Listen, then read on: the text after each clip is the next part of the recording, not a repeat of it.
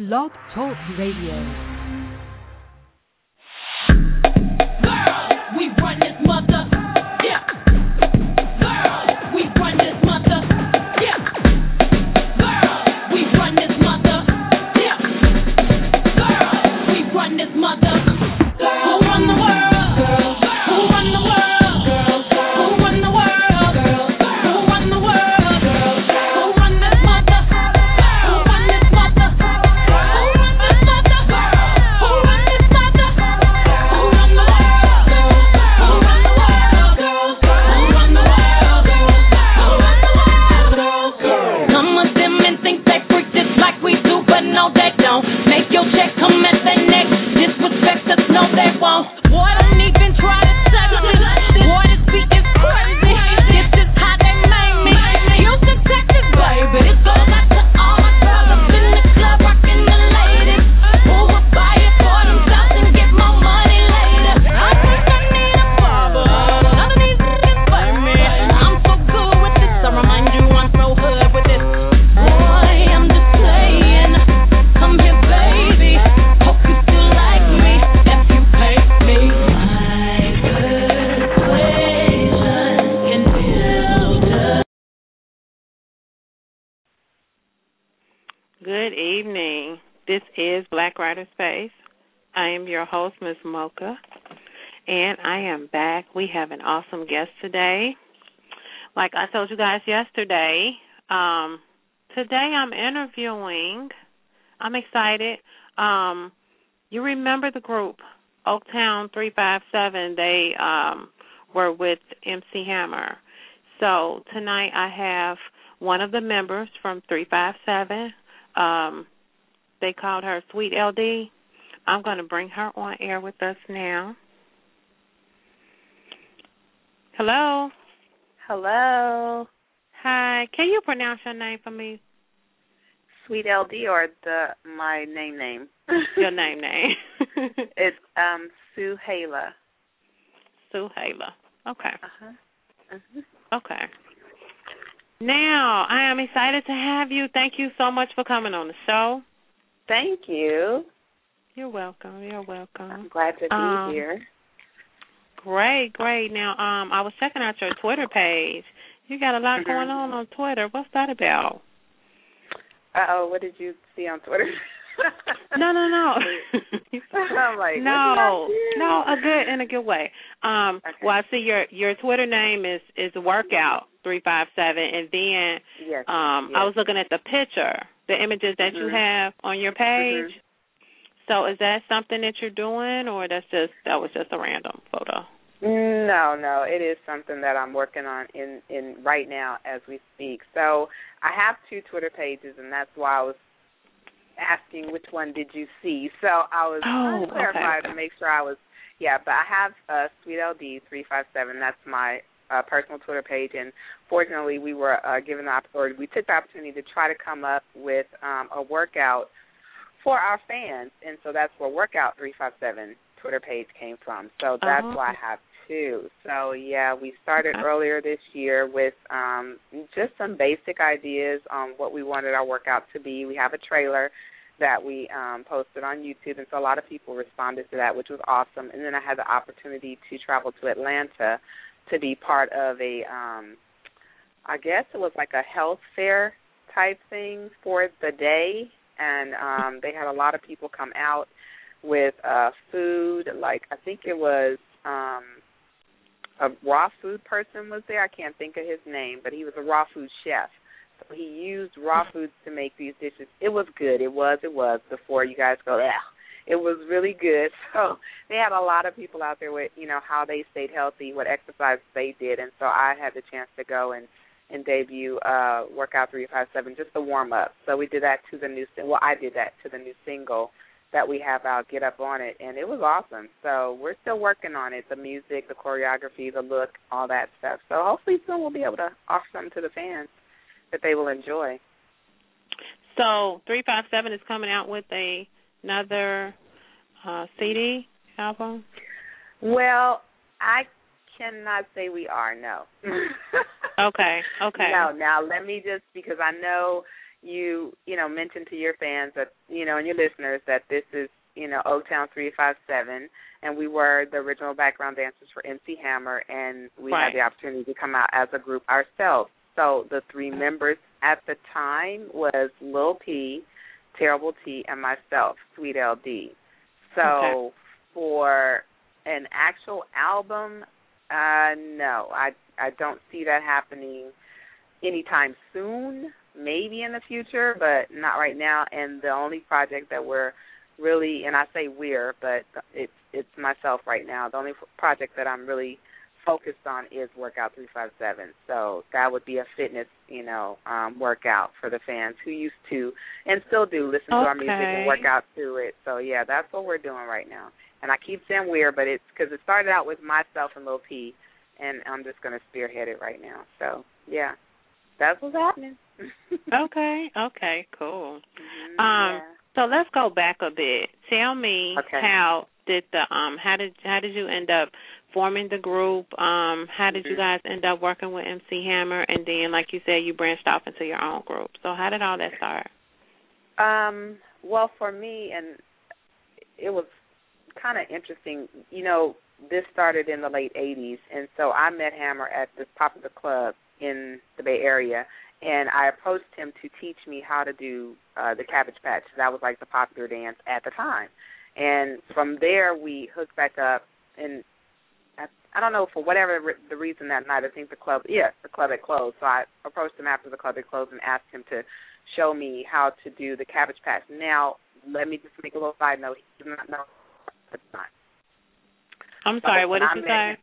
He was not known as Hammer at the time. Oh, okay. When I met him, he introduced himself to me as Stan. So we were just regular people. So he hadn't become Hammer yet. But I asked him to show me. He said he would. We met back up at Silks and, started hanging out for a minute. And he said to me and another friend of mine, he asked us if we wanted to be in a video that he was about to film. And we were like, sure.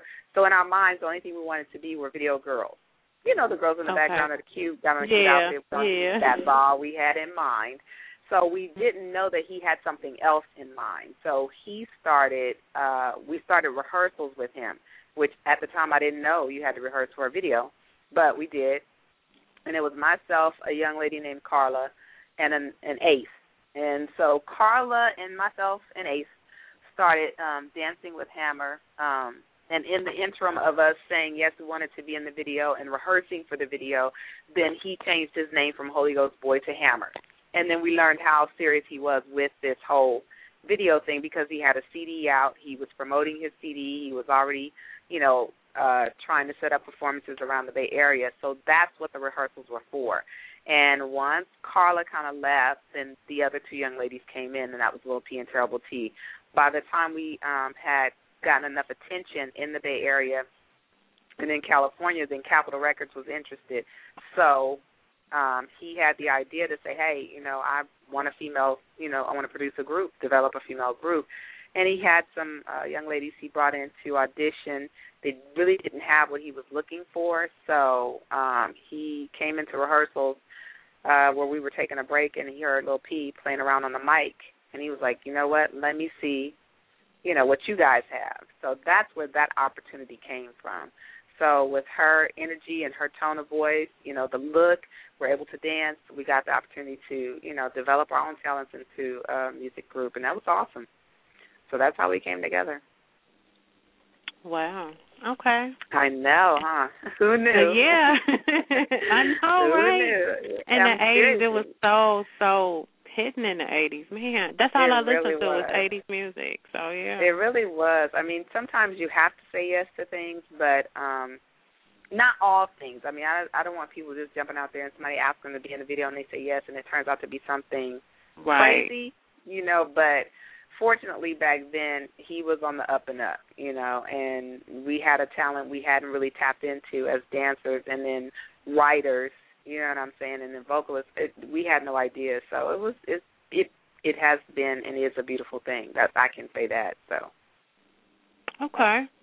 Yeah. So now, how did the group end up splitting, or where everything kind of stopped? What happened? Well, it became, how should I say, a whole lot of responsibility for people who were not familiar with the industry or the business or even each other. You know what I'm saying? Mm-hmm. So,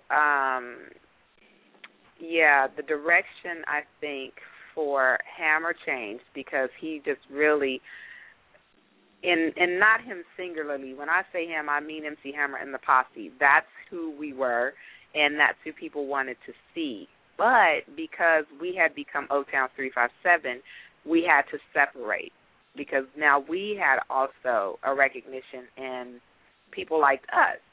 So we tried it for a while where we would open up shows for Hammer and then come back and dance for him, and that was a lot. And it became to where we needed to have our own, shows and our own tour and his own thing, so we had to separate. So that started it. As that started to take place, Lil P left. We had videos to shoot and all that stuff, but she left. She chose to leave because there were other things going on where she wasn't really happy with. And so we respected that, but Terrible T and myself decided we would continue on. So that's what you see with the first album was the three of us. The second album was just myself and Terrible T. As Hammer skyrocketed, and we didn't do too bad, things just kind of got out of hand. And when I say out of hand, it was a financial thing. It was some disagreements with how, the company was being handled, how acts were being handled. And, so it on a lot of levels, things were not really going as they should have been. And so by the time it was too late to really correct it, everybody felt the brunt of it, So we were actually the first group that they released from our contract before anybody else, which was also odd to us. It was like we were the first ones here, and this is the foundation everything was built on, so why not come back to us and say, hey, we have to revamp it? But it didn't happen that way, so we were released, and once that happened, me and Terrible T never had a discussion about what we would do afterwards. She went her separate way, and I went my separate way. And it was no animosity between the two of us. I just think that the day that we were told we were being released, it was such a shock because we didn't know that it was coming. We didn't understand that we would be the first ones released. We knew that things were kind of like, you can tell something's not quite right. Stuff is going on, it's not quite right. We didn't know how deep it was, but we had no idea we would be the first ones to be let go. So when they called us in the office to talk to us, for the most part, we thought this was a conversation to say, we need to take you guys in a different direction. This is the next single to release or something, something of that nature. But basically it was like, hey, this is what's going on. We're going to let you guys go from the contract. This will be your last check for the month, blah, blah, blah. That was my God. Yeah, that was it. And so we're like, what? And I'm looking at her like, did you know? And she's like looking at me, and we're like, what? So we asked a few questions because right now I can't remember what we asked, but we asked a few questions, and I just think it was a blur. You know what I'm saying? Yeah. And we both got up. We walked out of the office. I looked at her. I remember her looking at me. There was nothing we could say. I didn't know what to say. She didn't know what to say. And we got in our cars and left. That was it. Wow. So I had no idea where she was going. She didn't know where. We just drove off. I just was like, okay. Yeah. Okay. I just got to go. So the unfortunate thing is that technology now would be like I would have had her phone number, she would have had mine. You know what I'm saying? And we would have thought, what's going on. But it really just was not. We were not on that level. We just were out of it. I think we were just too outdone to really think straight and regroup. And so some time passed, and the company reached back to us. And this was not Hammer doing this at all. This was the people that he had put in charge, his brother. Yeah. So they reached back out to us and said, we had second thoughts. Maybe we shouldn't have done that. We want you guys to come back, and we're going to do this, that, and the other. And the blessing behind it is that we had time to think. and kind of gather ourselves and say, well, is this something we really want to deal with because it wasn't the best situation before? If we go back, are we coming back to the same thing? You know what I mean? Right. So it was, for me, I had a little bit more backbone. For Tabitha, her thought process was different. It was like, yes, I want to do it. Can we just get on with it? What are we going to do? And mine was different. I wanted to fight. I was like, are things going to change? Because I'm not coming back to the same. Right. You know what I mean? Yeah. And they basically told me, what you mean change? What has to change? And at that moment, I was like, I can't do it. And I apologized to Tabitha. I said, I can't do it. I cannot come back to what it was. I cannot. Because if I say yes now, see, I said yes before, and it was great. And it turned out to be, even though it was great, I can say that it was a blessing. That yes was different than me coming back after that and saying yes again. You know what I'm saying? I just could not do it. So I apologized to her, and I just told her, I said, I can't. I said, you guys do what you want to do. I respect it. I can't do it.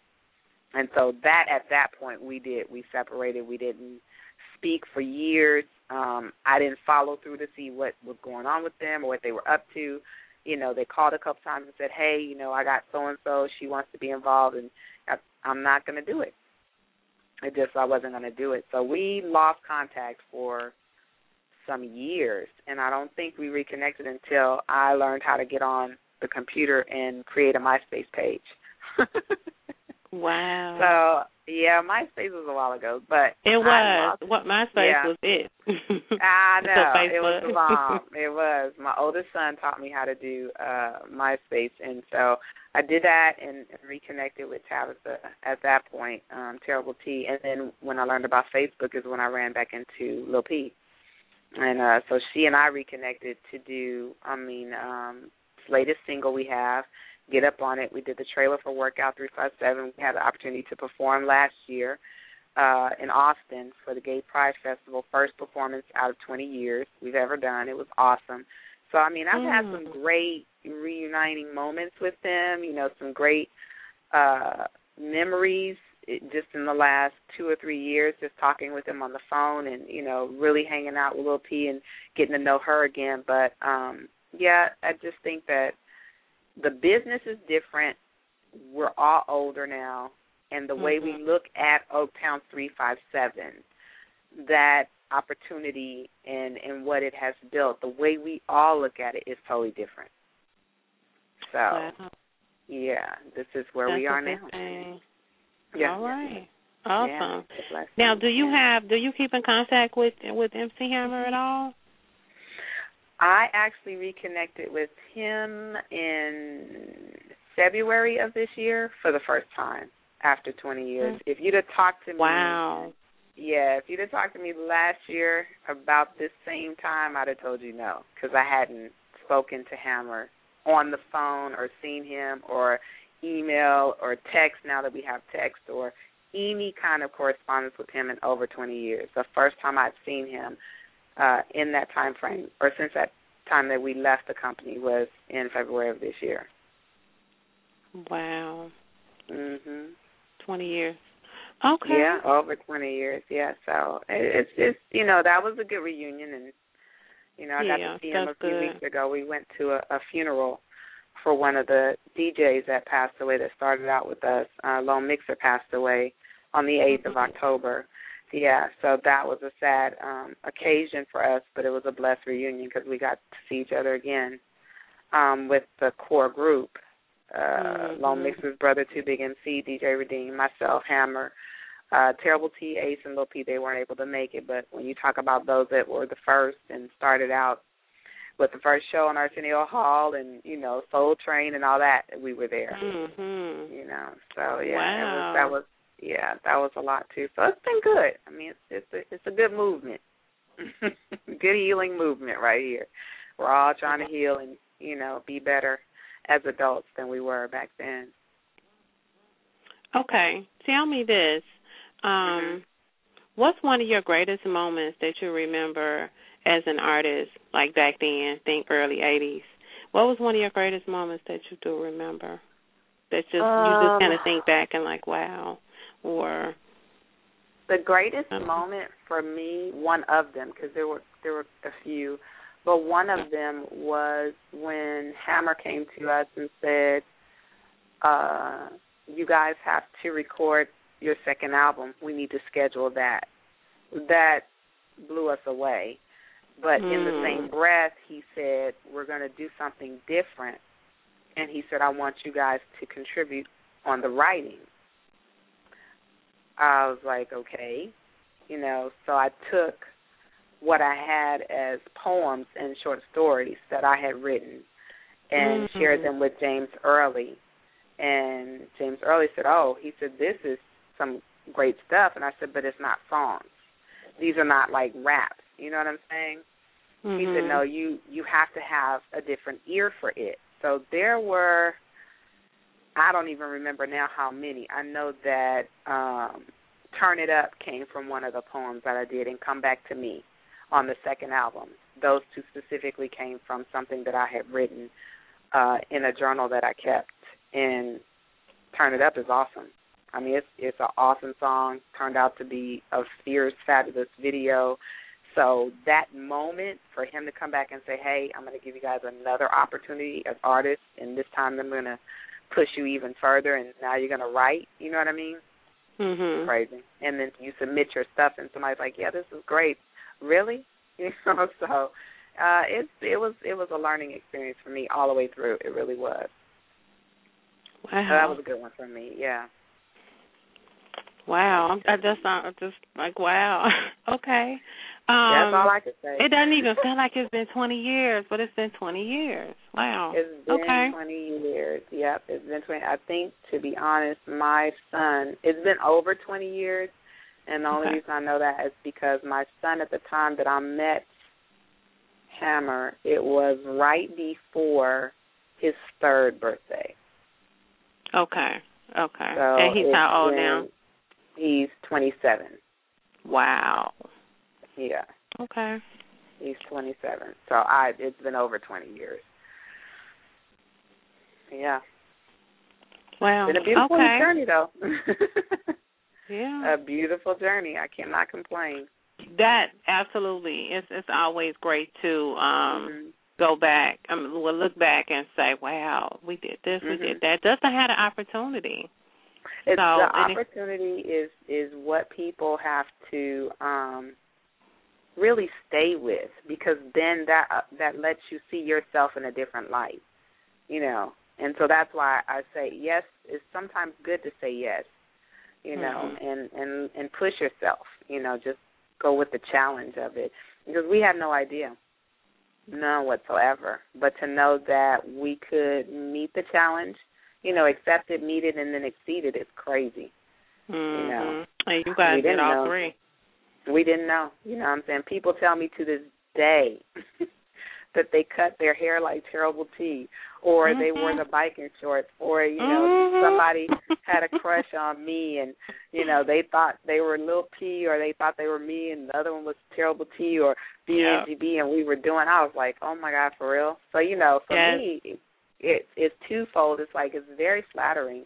But then the other part is like, oh, I feel kind of old a little bit. So I have to really kind of let go of that second one to stay on the flattered part. But, you know, you just realize how long it's been and where people are. And if you're watching television, they're still trying to do Ringham, the move that we did for Ringham, or they're doing the Running Man or something, you know. So it means a lot, and I don't want people to think that we didn't appreciate it. Sometimes we didn't know how much we were liked. We didn't know. Right. So, yeah, I want people to know that we really do appreciate you sharing your stories and wanting to know what happened to us. Okay. Yeah. My last question is, what advice do you have for upcoming artists now? You know, the industry has changed. Yes, so, it has. Yeah. What advice would you give someone who wants to get out there or is in the process of, you know, pumping their CD, their mixtapes or whatever, and they trying to get to where you all have already been? I think at this point, a couple of things come to mind, and that is for them to always be secure with their talent and not feel like, or basically not confuse the opportunity that someone may extend to you with the fact that they've given you your talent or your ability, and so you owe them something. That happens a lot where somebody may notice something in a person and go, oh, wow, hey, I have this going on. Would you like to be a part of it? And the person says yes. Well, because you've opened the door or the avenue or created a connection for me, and I step up to the plate, meet the challenge, and exceed anybody's expectations, does not mean that you gave me all of that. You just opened the door. You know what I'm saying? And so a lot of artists get confused with the loyalty aspect of it. Remember, it's a business, that you're your best and biggest asset, you, your talent. Own it, you first, before you allow anybody else to say they own you. You see what I'm saying? And then learn to ask questions. Not just general questions, but specific questions. What does this mean? What is your percentage? How long is this contract? You know what I'm saying? What am I signing up for? You know what I'm saying? So they need to know that as well. So yes is always good, but an informed, empowered yes is better. I don't mean to laugh, but I'm just saying that to me is better, knowing what I've learned now. Wow, that's really sense? Great information. That was awesome. That you could take that. That's in any field. That's with anything. Oh yeah, it is with anything. It's not just the music industry, but we have a lot of young people who are they're watching their idols. I mean, historically, James Brown or Aretha Franklin or Michael Jackson or Prince in my case, and Madonna, and on and on. I mean, many artists, those are just the ones that pop into my head, but you have, a plethora, a deep, deep history of musicians and dancers and singers who have come into this industry and have been, taken through the coals. I mean, just stripped bare. And so we have to be kind enough to ourselves when we come through something like that to forgive ourselves and those that we encountered for not knowing and not necessarily asking the right questions, and for them not necessarily being prepared, or right, what is the word, honest enough, I guess, to be fair to us or whatever it could be. But we have to be accountable on all aspects. And so if I'm on the phone with you, as I am, which is a blessing to have this conversation with you, there's somebody listening to me who is out there and has a beautiful voice, or can draw, or can dance, or whatever they may be able to do, and they're eager, maybe a little anxious, you know what I'm saying, maybe just whatever, and not thinking all the way through. They just want to do it. Okay, that's great. You know what I'm saying? But let them know who they're encountering when they come to you. You are not somebody that's blindly stepping into this and allowing them just to take over.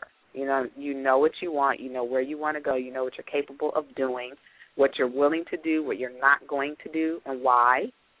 Because it's a test to your character. That's what it is. It's a test to your integrity, everything. So you have to be able to stand on your feet at all times. So, again, yes is great, but an empowered, informed yes is even better. Wow. So I hope that helps. That's awesome. Everything that you've said tonight has been really an earful, and it's I'm so sorry if I talk too much. I'm sorry. No. When I say an earful, I mean it's much needed. It's like you just got through saying about an empowered yes. That was like some empowering information, and like you said, somebody's listening, somebody's gonna listen that absolutely needs to hear that. Yeah. So that's food for thought. That's medicine that we need for life. So, no, thank you. It's a blessing to be able to have you on the show and get to chat with you and talk to you. And man, Black Writer Space will definitely continue to support you. I'm going to have to get your other, I wrote it down, your other Twitter page, because I think I only have the one, the workout one. So I'll be sure to follow the other one. It's at Workout 357, and the other one is at SweetLD 357. Right. And then you have a Facebook page, right? I do. I have a Facebook page. It's under Suhaila Sabir. Now, just let the people, the fans, and your listeners know, I am not what do you call those people that just have too much of everything? They just, I don't have too many pages because I just need to have too many pages. I am technologically challenged. I didn't know what I was doing. So I have 2 Facebook pages. Okay. So I have 6. Are you serious? Oh, my God. Well, because I do a whole lot of different things. So, I mean, I do the radio, but I'm a photographer, so. Yeah. No, I just wanted to streamline it to where I just have one, and so I did the tweet deck so that I could just make one post, and it would post to everything, but I forget about the tweet deck. I'm telling you, so I'm trying to work it out. Y'all just be patient with me. But, yeah, okay. I do have 2 Facebook pages and then the fan page. So it's Real Oaktown 357 on Facebook, and then it's Suhaila Sabir. There's 2 of them. Both of them are me. SuhaylaSabir. Wait, can you spell that one more time? S as in Sam. Uhyla, Suhaila, and then the last name is Sabir. S as in Sam. A, B as in boy, IR. Okay, I have it. And tell me about that. How did you end up changing your name? Because that wasn't your original name, right? No, it's not my birth name at all. At the age of 33, I converted or reverted, I think is what they say, to Islam. So when I became Muslim, I changed my name. All righty then. Yeah, so that's where that comes from. But if they're looking up Oaktown 357, because some people Google us, and it'll say Dewana Jonikin, that's me. Sweet LD is Dewana Jonikin, now Suhaila Sabir. So some people make the connection and some won't. But, yeah. Okay. That's what had happened. Right. As long as it's a positive change, I don't argue with that. I wasn't running from the FBI or anything like that. Right. I wasn't running from the CIA or anything like that. You have to go to court when you change your name legally, and they ask you things like that. Oh, yeah. I didn't know that. If you submit the application and there's a fee for it, and then you go in, they have it's a sworn statement or something you fill out, but they notarize it, and then the judge approves it after you have to raise your right hand and swear that the reason you're changing it is not because you're trying to avoid some type of, criminal or legal anything. Yeah, so, it's no joke. Wow. So it was a good thing. Okay. It was a good thing. It's a good transition. Yeah. Awesome. Yeah. We'll definitely be in contact with you.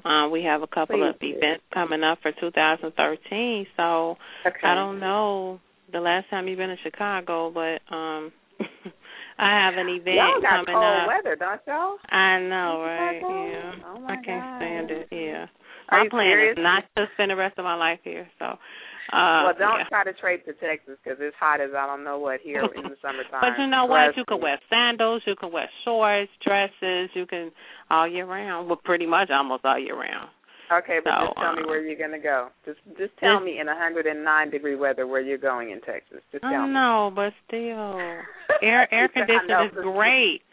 Coming out, I'm telling you, coming out, and we had a winter a couple years ago, and I think it was, what we had, 14, 15 inches of snow. No, that ain't cool. Serious?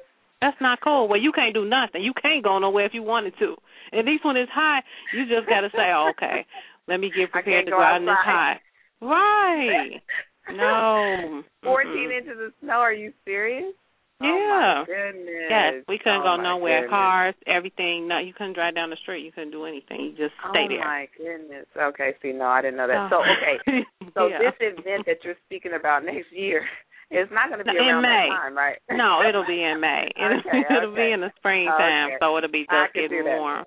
All right, I can do that. Just let me know. Keep me posted. I definitely will. Okay. Yes, we'll be in contact, and we look to have you back on the show soon. Anytime. I'd appreciate it. It's awesome. Okay. Hi, listeners. Thanks for listening. They are listening. If they're not, they're going to go back and listen. Trust me. So I believe it. I'm still going to post the flyer up on Facebook as well, so I can put your picture and everything. And yes, we thank you so much for stopping by and chatting with us tonight, and you have a great evening. You too. Blessings to you, and thank you for the invitation. Anytime. Keep me posted. You're welcome. Okay? You take care. Take care. Thanks. Okay, bye-bye. Bye-bye.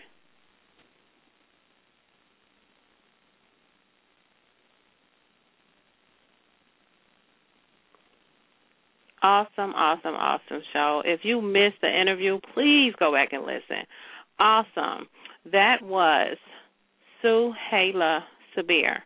She is one of the members of the former group 357, Oaktown 357. They were the dancers for MC Hammer, and then they branched off and started their own group. So it's a great story, great experience. Back in the early 80s, that was a long time ago. It feels like it was yesterday.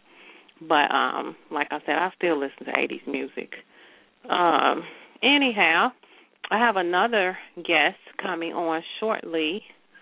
His name is author Treasure Blue, and we're going to chat and talk about his book and all that good stuff. But right now I'm going to take a quick break, and I'll be right back. Have you ever felt alone? Living, laughing, and loving my way through. Sharon Monet returns with a collection of poetry that will encourage you to laugh, love, and move forward in any facet of life. With each poem, Sharon Monet uses the power of love, forgiveness, and happiness to tell a tale of life after the storm. Laughing will keep you smiling, living will keep you inspired, and loving will define your self-worth, thus giving you no reason to doubt your future, but will inspire you to walk through it with joy. The newest collection of poetry, entitled My Side of the Story, focuses on the thoughts, feelings, emotions, life's obstacles, racial inequality, and heartbreaks which women often leave untold. These poetic stories, written by Sharon Monet, doses her readers with ounces of her own life, allowing others to know that she shares the feelings of being hurt, taken advantage of, loved, cared for, appreciated, and or enraged. For booking information and media inquiries, please contact prtiffany7@gmail.com or call 219-292-6266. Visit our website at www.sharonmonet.com. That's CHARRONMONAYE.com. My side of the story. My side of the story.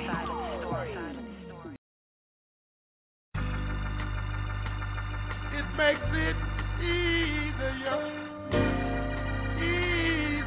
to bear.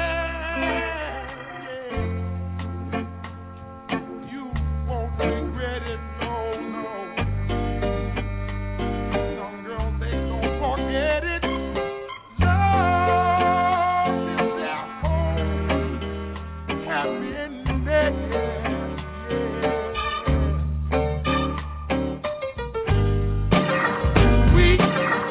We sound so soulful, don't you agree? We don't never leave her. I invented sweat, popping bottles, putting supermodels in the cab. Proof, I guess I got my swagger back. Truth, new watch alert, few blows. Or the big face rollie, I got two of those. Arm out the window through the city, I maneuver slow. Cut back, snap back, see my cut through the hole. Damn, Easy and Hope, where the hell you been? Niggas talking real reckless, suck man. I adopted these niggas, till I'm drumming them. Now I'm about to make them tuck their whole summer in. They say I'm crazy, but I'm about to go dumb again. They ain't see me cause I pulled up in my other bins. Last week I was in my other bins. On your diamonds up, cause we in it yet another again. Photo shoot fresh, looking like wealth. I'm about to call a paparazzi on myself. Live from the Mercer, run up on Yeezy the wrong way, I might murk it. Me in the G450, I might search it. Political refugee asylum can be purchased. Everything's for sale. Got 5 passports, I'm never going to jail. I made Jesus walk from never going to hell. Couture level flow is never going on sale. Luxury rap, the Hermes of verses. Sophisticated ignorance, write my curses in cursive. I get it custom. You a customer, you ain't custom to going through customs. You ain't been nowhere, huh? And all the ladies in the house, count showing out. I'm done, I hit you up, man. Nah. Welcome to Havana, smoking Cubanos with cat. Good evening. If you just tuned in with us tonight, I'm your host, Miss Mocha, and we just finished interviewing one of Oaktown 357 members. That's the group that was formed from MC Hammer. They were the background singers for MC Hammer, and her name is Suhaila Sabir. Great interview. If you missed it, please go back and listen. Right now I have coming up author Treasure Blue, and I'm going to bring him on now. Hello. Hello? Hi. Hey, sister. What's up? What's going on? I'm a little rocked up, so bear with me. You know what I'm saying? This is how I get down. I'm just excited. You just said you had Oaktown 357 prior to me? Right? I'm damn honored. I'm damn skippy. That's good. That's good. Yeah. I try to get some of everybody. I love getting the old school artists and stuff, and even authors. Right? You know how I roll. I know how you get down, sister. But thank you so much for coming on. No, I thank you for giving me the honor and the privilege to be even in your circle. No problem. That's what it's about. I'm trying to build a enterprise here. So whoever is willing and ready and about trying to get somewhere and go somewhere and make some changes in this world, bring it on. Say that. Okay, so now you are published through Cash Money right now? Yes, okay. Ma'am. So let's start. That's a big move. Now, huge. Yes. Tell me how you got started writing. Have you always been a writer as a child? How did your writing start? As I always say, you know what I'm saying, a writer is always a reader first. You know, okay. That's basically a prerequisite. You know what I mean? And my mother was a school teacher, and she was an advocate of reading, a stickler for education. And I was a bad little fucker. You know, when the beatings didn't affect me, and she realized that, so she did the next best thing and make me read and write, and not allow me to go outside. And I'm going to tell you something. There's a 11-year-old boy, 12-year-old boy. That's the worst. Growing up in the 70s, that's the worst punishment you can do, is make a person stay home and not go outside. So I had to do what I had to do. And she gave me a book and gave me that task. Wow. And it turned out it's actually benefiting. It actually inadvertently benefited me because I happen to be always good with words. For whatever ungodly reason, you can call me retarded in every other area, but you can call me genius in English language arts and writing and things like that, because, no matter what happens, I remember my mother used to praise me all the time and say, oh, the little dumb nigga, he failed every class, but damn it, he's in the 5th grade and reading on a 9th grade level. That was my claim to fame. That was it. Wow. Okay. So now, How many books do you have published? I have 5 books published and about 4 anthologies and short stories under my belt. Wow. Okay, let's talk about your latest release. Tell us about that. Well, my actually latest release is through Cash Money is a book called Get It Girls, you know, and I have a present e-short, that's e-book short, electronic shorts, Little Bad Girl, and I have a full feature novel, which is going to be Best, King, Apex, Paramount, Fly Betty, which is the money book, you know, which is due out February 5th, 2013. And that's the monster. Which one is that? Fly Betty. Okay. I'm looking at the book cover now. Okay. Mm-hmm. Okay, now how did you end up getting published through Cash Money? Did you start off, tell me this, did you start off landing with a major publishing company, or did you self-publish first? Of course, I self-published first. See, you got to understand my background. I'm a beast. You know, I mean, first of all, I've learned the art of human at a very early age and the art of sales at a very early age, because that's all my father was a street vendor. So he had us out there at a very young age. In my case, that's all I knew. He taught us how to deal with people, how to sell with people, and that happens to be the greatest attribute that I have. I'm a big, black, ugly nigga. Mm-hmm. You know what I'm saying? So therefore, I had to ascertain a certain level of decorum to offset everything, and that was a gift to gab. I had to have one gift, and that was knowing people. And I learned people at a very early age. I became a hustler, and I could sell dirty drawers to anybody. You know what I mean?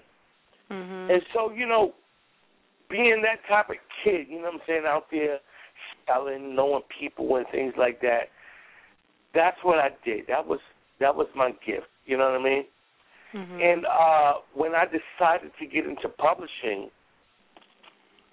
you know, I just applied those same principles and was determined to make it. You know what I'm saying? That's all I had. Once I sink my claws, my teeth into something, that's it. And I started off self-published. I wrote a book called Harlem Girl Lost. And right. You know, and once I decided that this is it, I burned every bridge. There was no more recourse. I worked for the New York City Fire Department as a supervisor fire inspector. And I resigned. I said, this is it. I threw caution to the wind. Wow.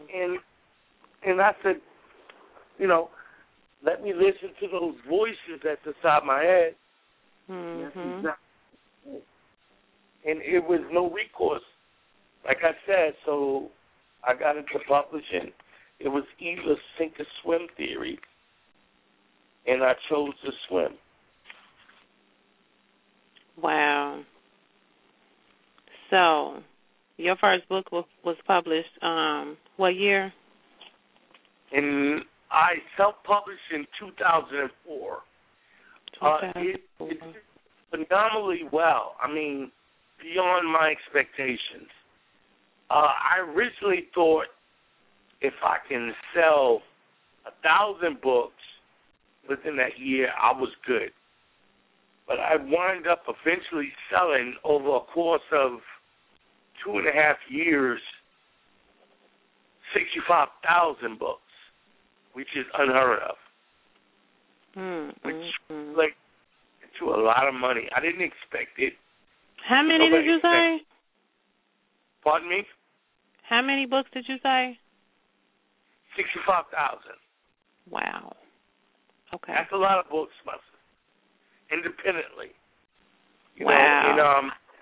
And because of, as a result of that, I got signed to Random House Publishing first. Okay.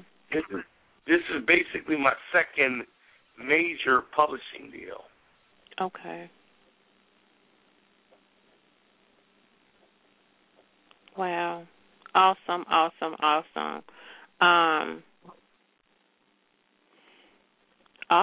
I don't know what other word to use.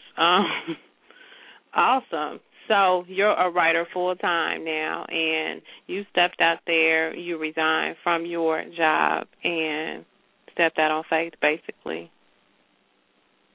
Yeah, that's basically. And hustled like crazy, and sold 65,000 books. See, this is what I be trying to tell brand new authors: is that you have to get out there and get in folks' faces. I just said this yesterday on the show.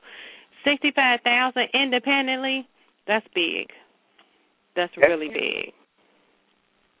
You know what's funny? What? You know what's funny? I'm a little black boy from Harlem. Mhm. And periodically over the course of years, they fly me to a lot of symposiums, conferences, and things in that capacity to do a lecture. And a vast majority is Caucasians because I'm like this freak of nature. How the hell did this Negro sell that book? You know what I mean? Let's keep it real. They pay me. They fly me all over the country. Figure that shit. You know what I mean? And that there is the epitome. That's a beautiful thing. It is. It really is. That's awesome. When you can take your gift, and your gift, what they say, your gift will make room for you. So that's it. You took what you had on the inside of you and you worked it. That's just it. Yes. That's it. We will have a lot of less people complaining about being miserable on these jobs that they don't like. This ain't what they really want to do, and still be able to live and live well. They traveling, they flying you all over the country. So what?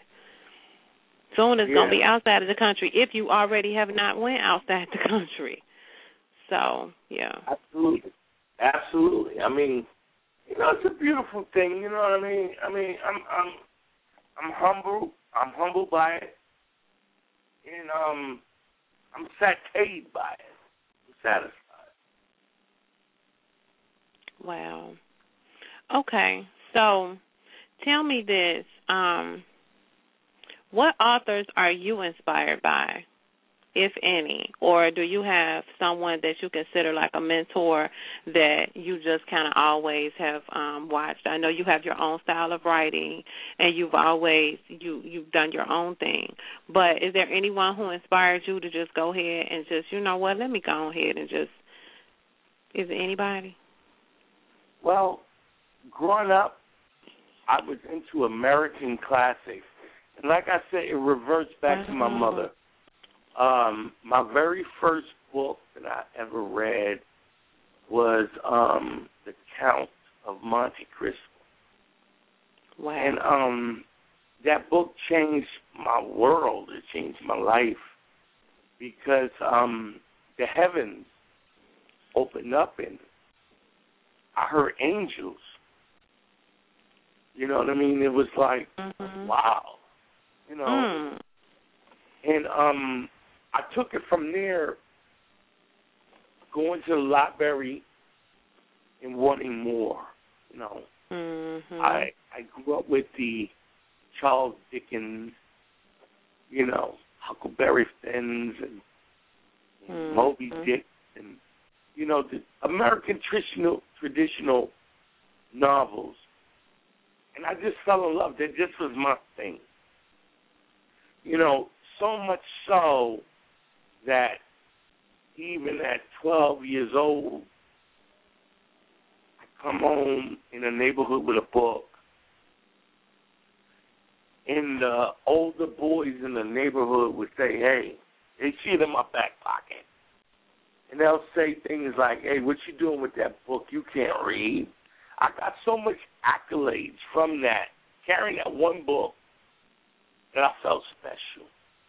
Mm-hmm. I felt different. And it just embalmed me, you know what I mean? When most kids in my neighborhood play hooky in a park or went down to Times Square to go to the movies, I went to the library. And I enjoyed myself.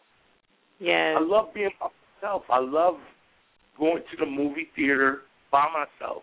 I don't like going on dates to the movies because it's too disturbing, too distracting. I like to be in the movie. I like to be right there. That's how I'm transfixed, you know. But as I got older, I fell into James Baldwin, Virginia Woolf, Frost, Hemingway, Herman Hesse, you know, such diverse authors like that because I love their prose. I love essays. I love essays. You know, the thing about essays, it has a lot of puns and a lot of subliminal sarcasm that you have to decipher. You know what I mean? I learned that in college, you know, and I just fell in love every step of the way. It's just that reading just has been my life. It's been my savior. Wow. Awesome. And I just translated my reading into writing because the only way I found out, see, the thing about talent, my sister, you would never know you have it unless somebody tells you. True story. And it just happened so that my sister-in-law, Deborah Manson, she saw me reading all the time, and she said, Treasure, you read so much, you should consider writing a book. You would be really good at it, considering your past. And if you need somebody to write about me. And she had a compelling background herself. And that was when the seed was planted. And I took it from there. Wow. Awesome. Keep doing what you're doing, man. What advice would you have for new authors or aspiring authors? Somebody who wants to write a book or somebody who's actually in the process and they're about to kind of step in this publishing game. What advice would you give them from your experience? From my experience, and this is what I tell everybody, never write from your head. Write from your heart. Yes. And I always say that good writers have dark secrets. You're right about that. But a great writer are willing to give up those secrets. Yes. You see? Yes. You know? Yes. Yes, ma'am. And that's the premise of everything that I stand for, honesty. And I'm not afraid. See, I had a very shame-based life coming up. Okay. I held on to my secrets and everything because I was ashamed. I didn't want anybody to think less of me. Mm-hmm. You know what I mean? So I held on to them, and it inadvertently corrupted me later on in life. So I fucked up. I became a drug addict. I became an alcoholic. The very things that my mother turned into and died from. You know, I hated women because my mother left me as a kid. I didn't trust them. So I was screwed since early on. So it took me a long time to wade through these issues through trial and error. And once the smoke cleared, not even once the smoke cleared, it was during the midst of the storm that I either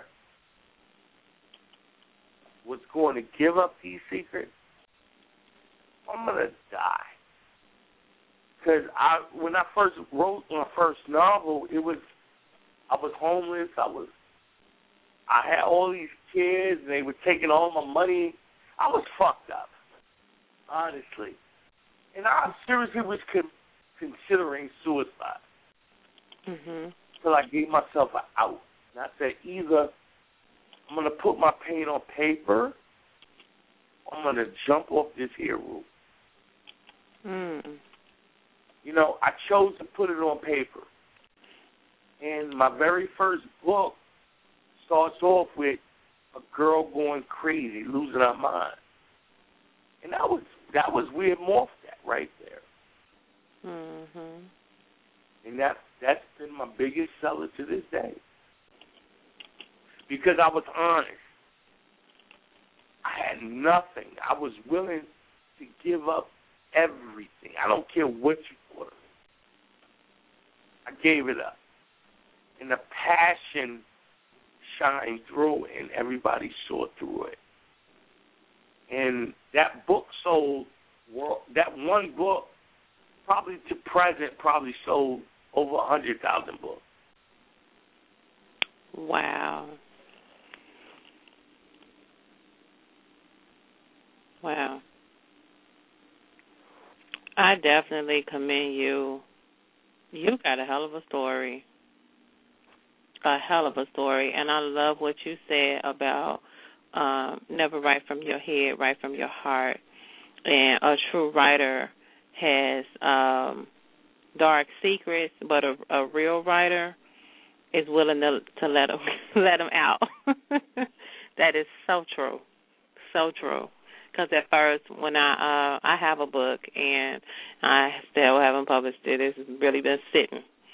And I'm always pushing other people to go ahead and publish and self-publish and get it out there, blah, blah, blah, and I haven't finished my own book. However, at first it was like, oh, I can't write that, or I can't tell that because they're going to talk about me, they're going to say this, they're going to, please, I'm so past that. I am so past that because you have to go through something to help somebody. With your story, just a little bit you just told, that's going to help somebody. Absolutely. I mean,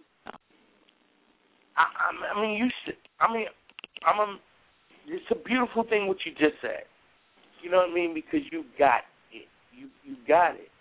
And if you can do those things, you see, because a lot of people really believe that they're elite, that they're special, that they're different from everybody when they're no different from anyone. You know, what happened to you happened to millions of other people.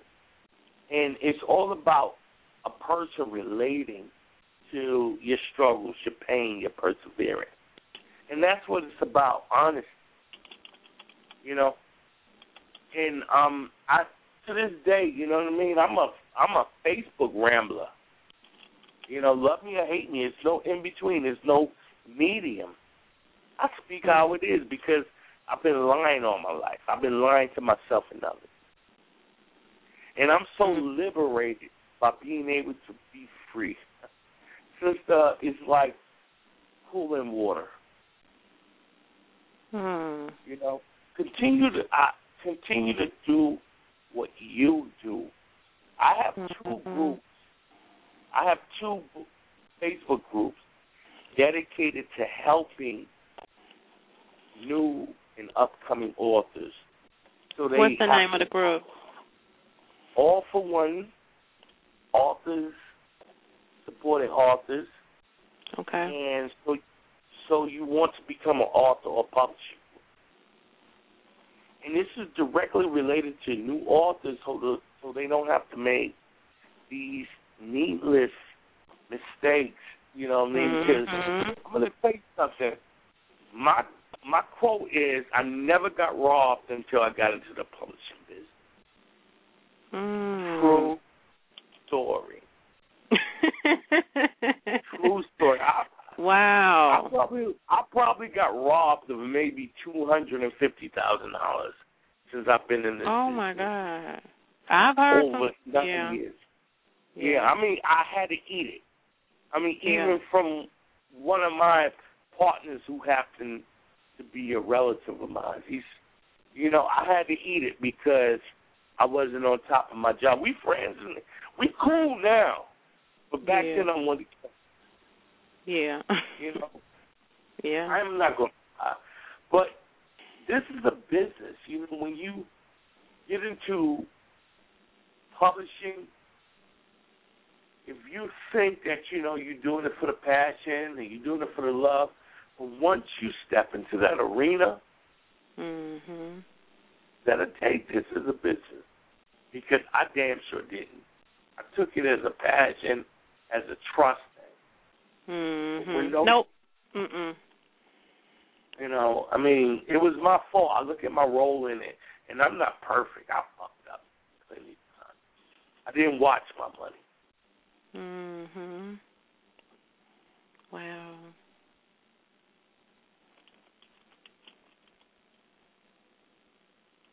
Wow. Okay. I'm looking up your groups on Facebook. You said one is called All for One? Authors promoting authors. All for One, authors promoting authors. Oh, okay.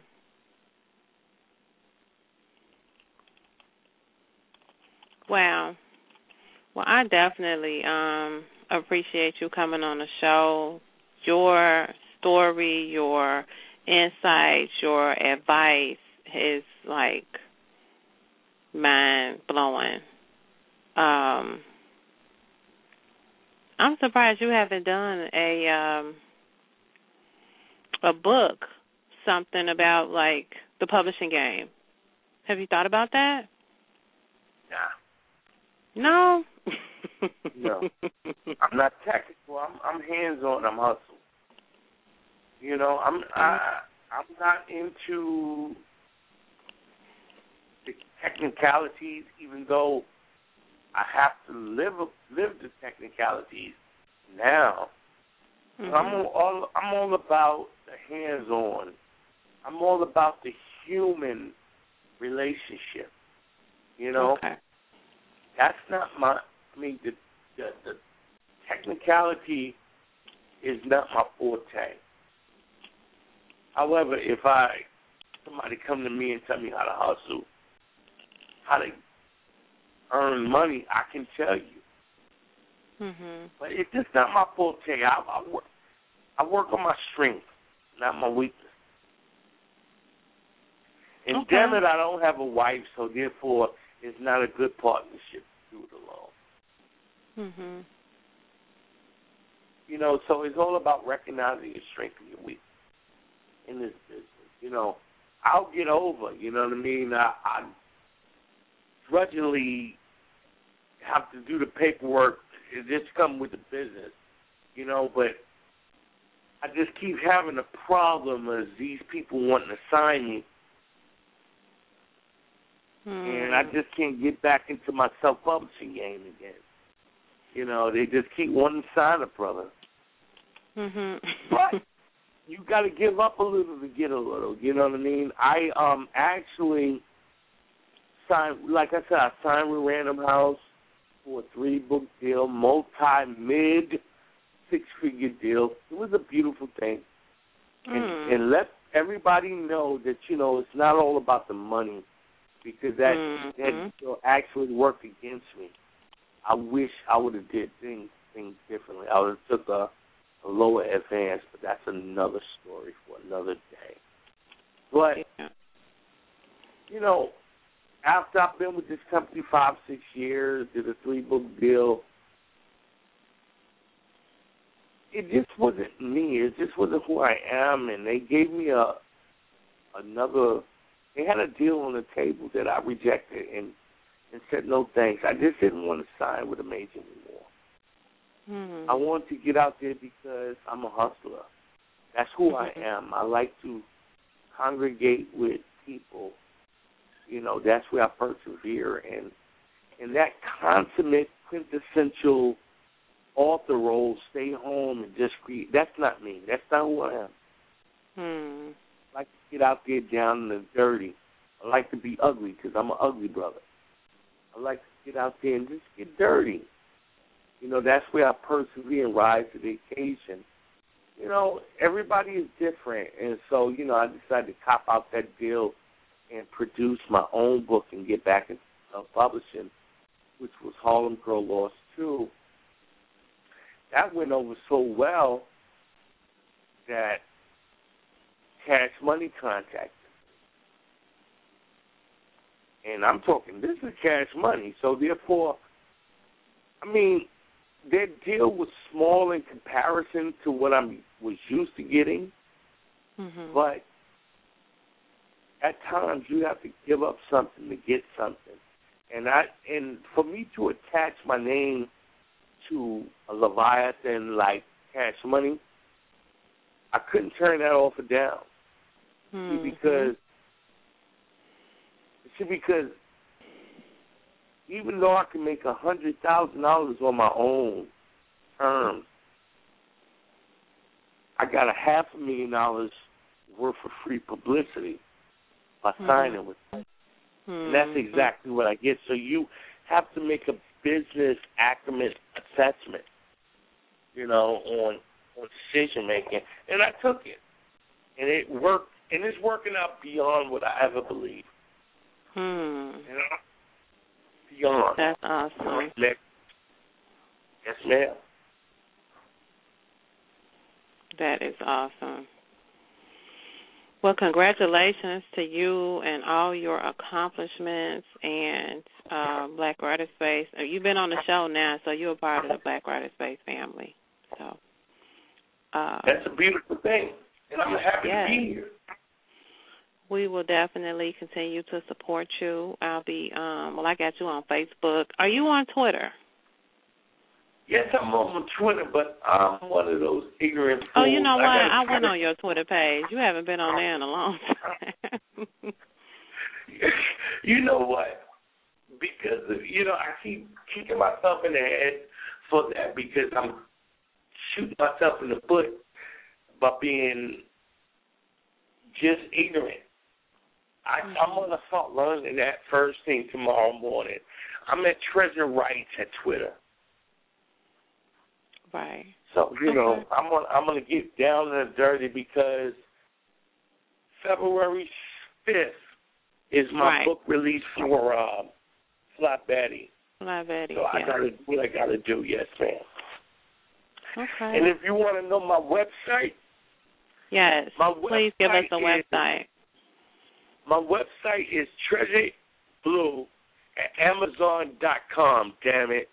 One click and get my book. I don't do websites. Okay, Book, damn it. Okay. And your books are available hardcover and Kindle, correct? No such thing as hardcover. Paperback and Kindle. No such thing as hardcover. Okay. No, ma'am. Nobody but John Patterson, James Patterson, and John Grissom do that. Okay. So paperback and Kindle. Great. Yes, ma'am. Okay. Well, when you're ready to come out with yours, make sure when you come out with yours, you hit me up, and I'm going to show you some secrets because there's some secrets to this game, and I happen to master it. Okay. I definitely I'll be hitting you up real soon then. No doubt. That's my mission. See, I was supposed to die a long time ago, so God gave me a deal. He said, give back. So I give back. That is amazing. Wow. Okay.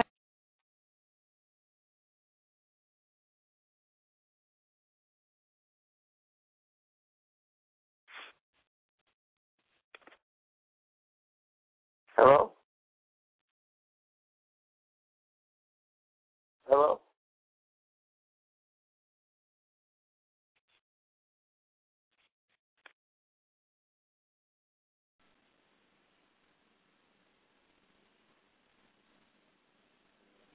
Good evening. I do apologize. I got disconnected.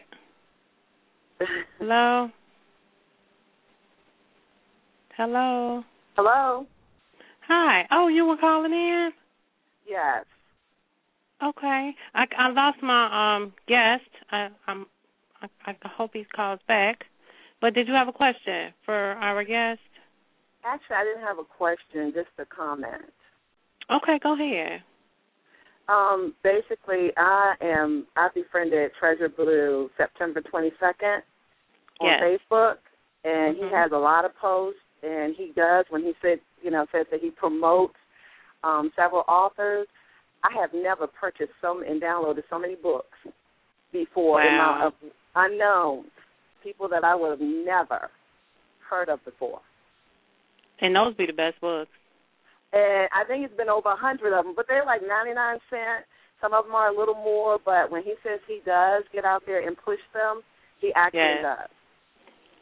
Awesome. So I wanted to give him kudos for that because we be on there like fighting every day. Wow. Thank you so much for listening and for calling in and letting us know that. So that's hot. That's hot. So when he's actually telling you to get him your information, he'll push it out there. He's not exaggerating. He's the truth. Definitely the truth. He said he liked to give back, so y'all heard it. That's a confirmation. He ain't just on here just talking crazy. He telling it like it is, and he backs up what he says. Mhm. Wow. Well, thank you so much for calling in, and thank you for listening. You're quite welcome. Thank you. You have a good evening. You too. Bye-bye. Bye-bye. Awesome, awesome, awesome. I love this. I love it. I just love it. I did. I got disconnected, but just finished chatting with author Treasure Blue, and he is off the chain. If y'all missed that interview, please go back and listen to it. He is giving, like, his own testimony, his own story, in a sense where he basically, we all go through stuff, and I love what he said about a true writer has secrets, but a real true writer is not afraid to tell them. So definitely look him up on Facebook. He is on Facebook and Twitter. I think you would catch him quicker on Facebook.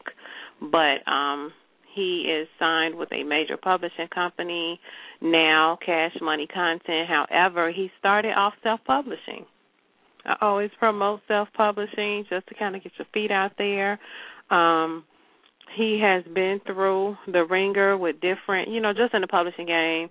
Once you get in any field, you're going to bump your head. You're going to, fall down a couple times. But he has definitely mastered what it takes to become a successful author. And I think that is great advice. Like I said, if you missed the interview, please go back and listen. At 6 p.m., we had former member of Oaktown 357. Y'all have to excuse me, my brain is like all over the place. He just gave some great information. Her story was awesome as well. Her name is Sue Hayla Sabir, and awesome. Tonight was a really great show. If you missed it, go back and listen to it. Continue to follow us on Facebook and Twitter. You can hit him up on Facebook. Actually, I think you can just Google Treasure Blue, author Treasure Blue, and he'll probably come up in Google.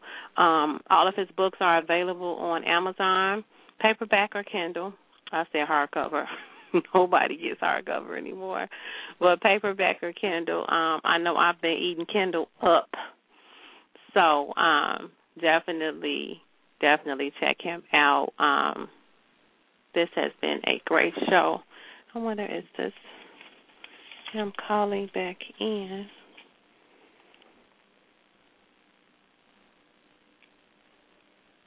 Hello? This is Fagan. Actually, Treasure's getting ready to call back in. Okay, thank you. I did send him a message on Facebook like, call me back. Okay, I think this is him right here. Thank you. You're welcome. Okay.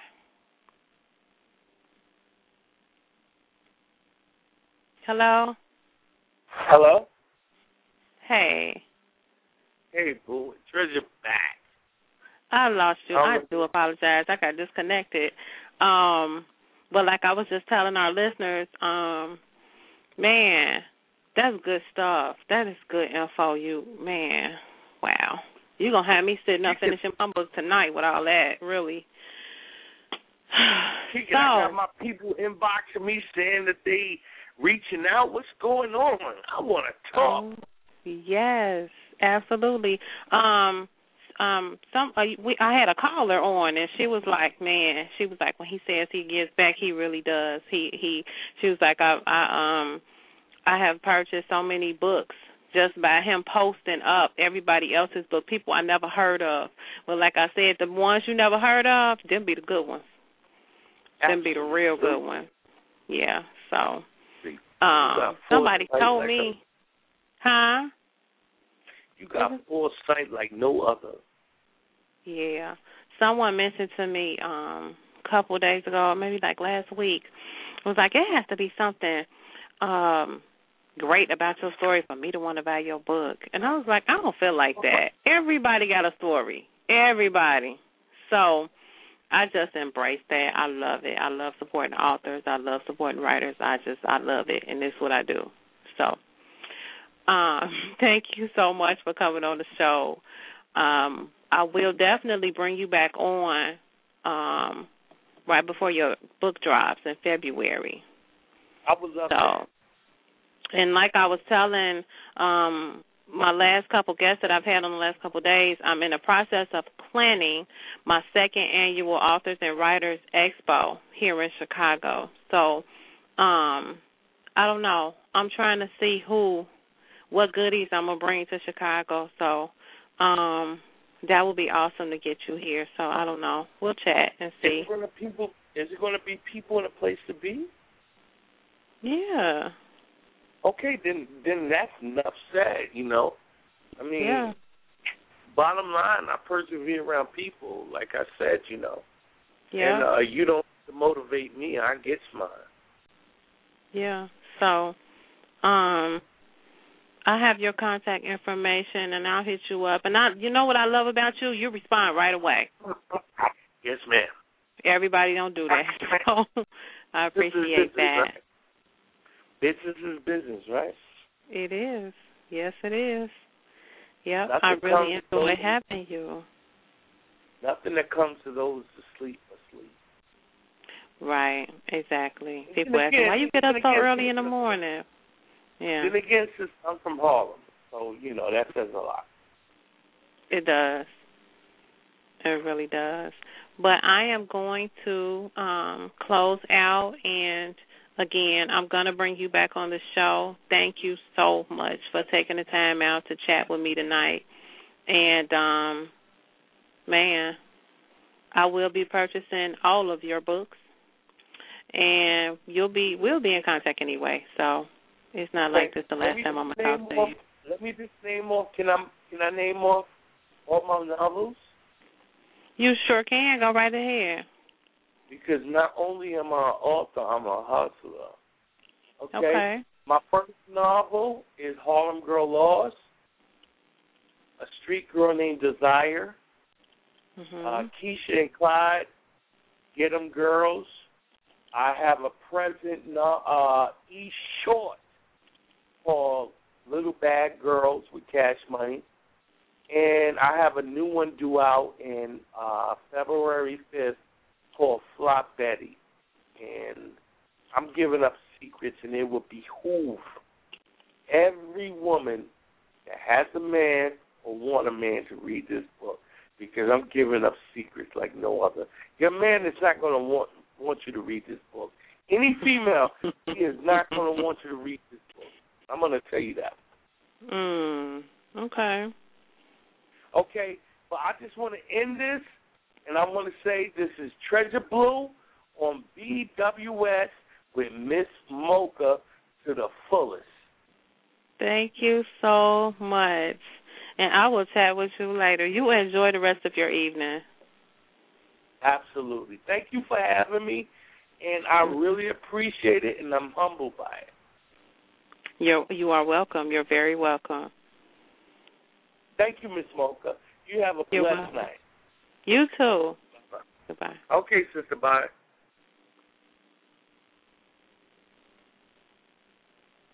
Awesome. If y'all missed this interview, please go back and listen. Check him out, author Treasure Blue. You can Google him. You can hit him up on Facebook. He is on the money. Do you hear me? You can learn so much from him. I know his books are off the chain. I've never read any of them, but he will be added to my bookshelf right now. So, thank you guys for listening. I appreciate you.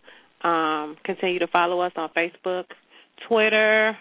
You can hit up the blog, blackwriterspace.blogspot.com. I've made the radio show site very easy to get to now. It's www.bwsradio.com. So you can go back if you missed it. You can listen to the show. You can listen to any of the shows. We are planning our second annual spring Authors and Writers Book Expo in May. So I'll be giving more details and more information about that. And I'm trying to really bring some goodies to Chicago. So we'll see. I'm going to see about having Treasure Blue on the list. So I just love people with passion, writers with passion, authors, spoken word artists. I'm trying to have a lot more poetry and spoken word at this one, more author vendors, just the bomb. We need that here in Chicago. So thank you guys for listening, and I will talk to you guys tomorrow. Good night. Have you ever felt alone? Living, laughing, and loving my way through, Sharon Monet returns with a collection of poetry that will encourage you to laugh, love, and move forward in any facet of life. With each poem, Sharon Monet uses the power of love, forgiveness, and happiness to tell a tale of life after the storm. Laughing will keep you smiling, living will keep you inspired, and loving will define your self-worth, thus giving you no reason to doubt your future, but will inspire you to walk through it with joy. The newest collection of poetry, entitled My Side of the Story, focuses on the thoughts, feelings, emotions, life's obstacles, racial inequality, and heartbreaks which women often leave untold. These poetic stories, written by Sharon Monet, doses her readers with ounces of her own life, allowing others to know that she shares the feelings of being hurt, taken advantage of, loved, cared for, appreciated, and or enraged. For booking information and media inquiries, please contact prtiffany7@gmail.com or call 219-292-6266. Visit our website at www.sharonmonet.com. That's CHARRONMONAYE.com. My side of the story.